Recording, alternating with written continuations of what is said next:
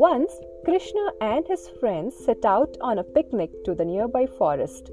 While they were enjoying, Aghasura, who was the brother of Putana, appeared at that spot.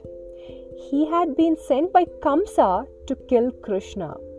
The demon assumed the form of a python and made himself as long as a cave and as big as a mountain.